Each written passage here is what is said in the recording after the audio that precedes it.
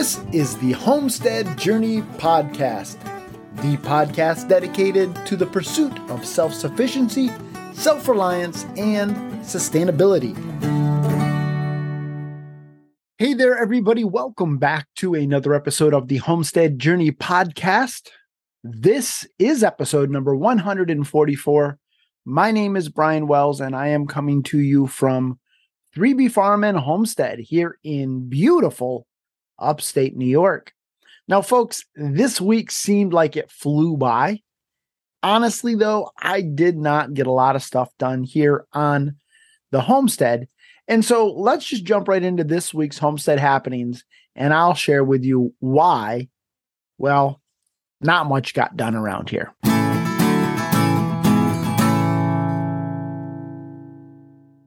So this week was a week where, number one, we were playing catch up from having been gone to the Homesteaders of New England conference last weekend. But it also was a week when I just seemed to have a lot of off-farm meetings and events. And so that meant that I did not get a lot of homesteading stuff done around here. A few of the things, though, I was able to accomplish. I am slowly working on the new farm truck, trying to iron out all of the bugs. And one of the issues that I've had with it is that when it gets really, really cold, it wouldn't start. The ignition switch on it is very, very stiff. And it just seemed that when it was cold, things would contract. And then I wasn't getting good contact to engage the starter.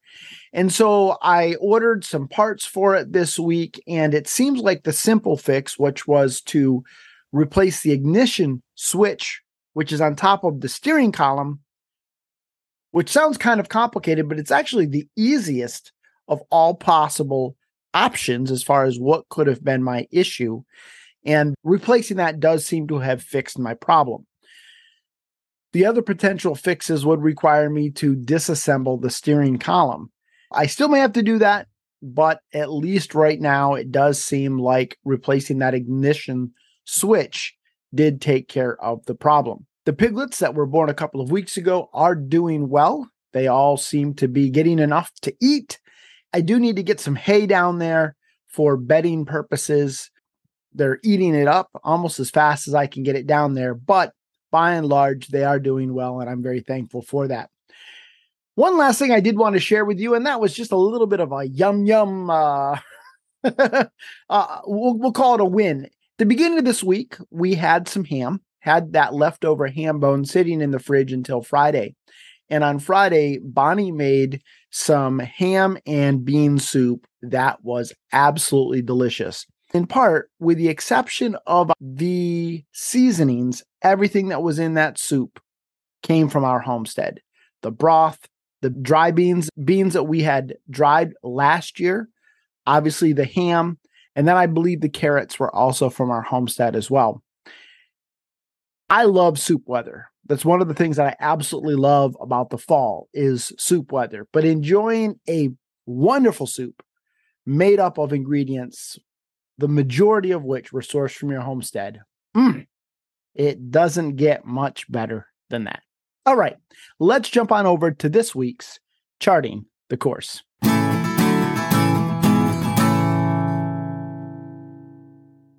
One of the meetings that I had going on this week was a scouting meeting. Now, I am still the scoutmaster for my son's troop, although in the process of transitioning that over to somebody else.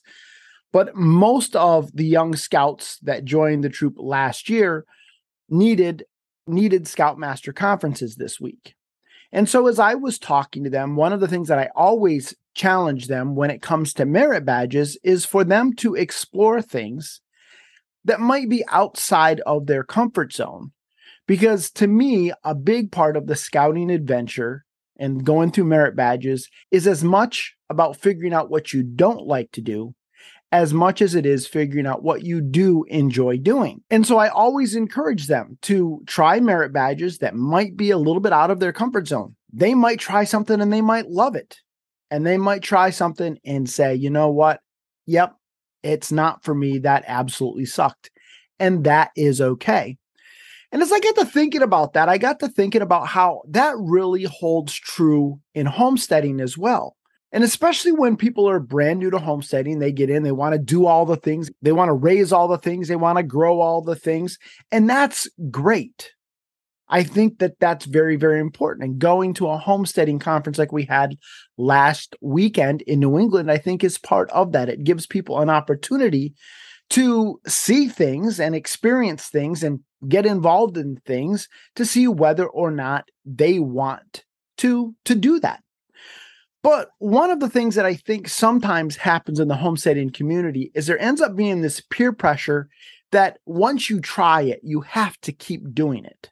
Or that you have to do all the things, that you have to raise meat chickens, that you have to raise meat rabbits, that you have to get pigs, that you have to have a family milk cow, that you have to have a large garden, that you have to learn how to can, that you have to learn how to dehydrate, that you have to learn how to freeze dry, that you have to do all of the things. And if you try something, you have to keep doing that. And I am here to tell you folks, that is absolute hogwash. In fact, I want to very clearly say to you, don't do the things that you hate. Now, I shared with you last week at the Homesteaders Convention, Jack did a great poultry processing workshop. And there was a lady that was a couple of rows ahead of me that turned around with horror in her eyes. And she said, I don't think I will ever be able to eat chicken again. Now, in that was implied that she would never be able to raise meat birds on her homestead. As I said last week, my guess is she probably went away from the event. She processed it, she got through it, and she'll probably be okay. But if she decides that she doesn't want to eat chicken, that she doesn't want to raise meat birds, she shouldn't feel pressured to. Don't do the things that you hate. So when it comes to raising a garden, grow the things that you like to eat. Just because so-and-so likes to grow tomatoes, if you don't like to eat tomatoes, then don't grow tomatoes. Just because so-and-so is growing a particular type of bean, if you don't like beans, don't grow beans. Grow the stuff you like to eat. Don't do the stuff you hate. When it comes to animals, raise the stuff you like to eat. If you don't like quail, or you don't like quail eggs, don't raise quail. If you don't like chicken or you don't think you can process chickens, don't raise chickens. Raise the stuff you like to eat. Don't raise the stuff you don't like to eat. A couple of years ago, Bonnie informed me that she was tired of rabbit. She didn't want to eat rabbit anymore. Now, rabbit is a great source of protein. Rabbit's a very easy thing to raise. Rabbit is something that is very cost effective to raise, but if she doesn't like to eat it, why am I going to raise it and put it in my freezer? Don't do the stuff you hate. Now, that's not to say that in the future she may change her mind. Or we may decide to get into rabbits and sell them to people for breeding stock or whatever. But in this particular moment of our lives, rabbits don't fit into our plan. Don't do the things you hate. I also see it when it comes to food preservation. Sometimes people feel like they have to learn how to can. They have to learn how to ferment. They have to learn how to freeze. They have to learn how to freeze dry. No. You know how you like to eat the food. Now, you may decide that preserving food isn't for you, and that's fine, actually. Raise what you can grow to eat fresh. And if you decide that's the extent of it, it's all good. Don't do the things you hate. Do the things you like to do. I know this really runs counter to a lot of the stuff that I'm seeing in the homesteading community. Right now, I'm seeing all of this henny penny, the sky is falling, the sky is falling, the sky is falling. Somebody put out a video today. Oh my God, the FBI is after you.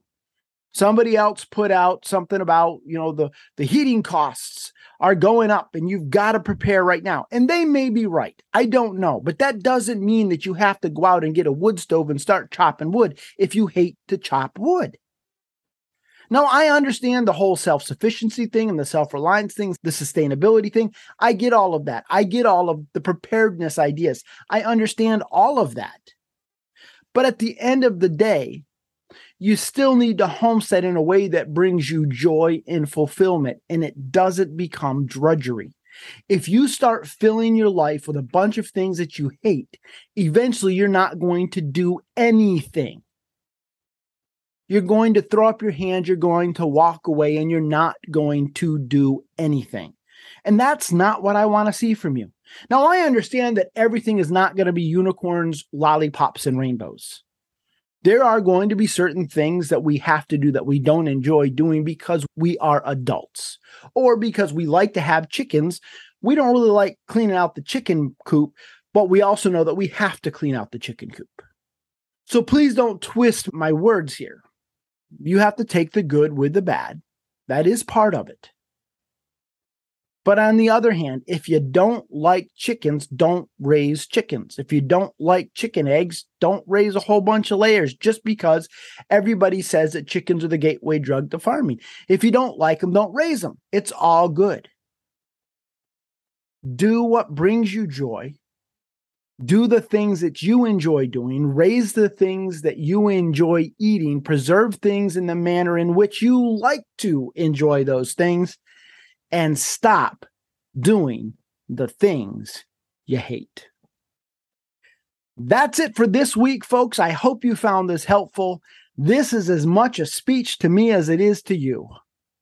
If you have any questions or comments, reach out to me, Brian at thehomesteadjourney.net. And until next time, everybody, keep up the good work.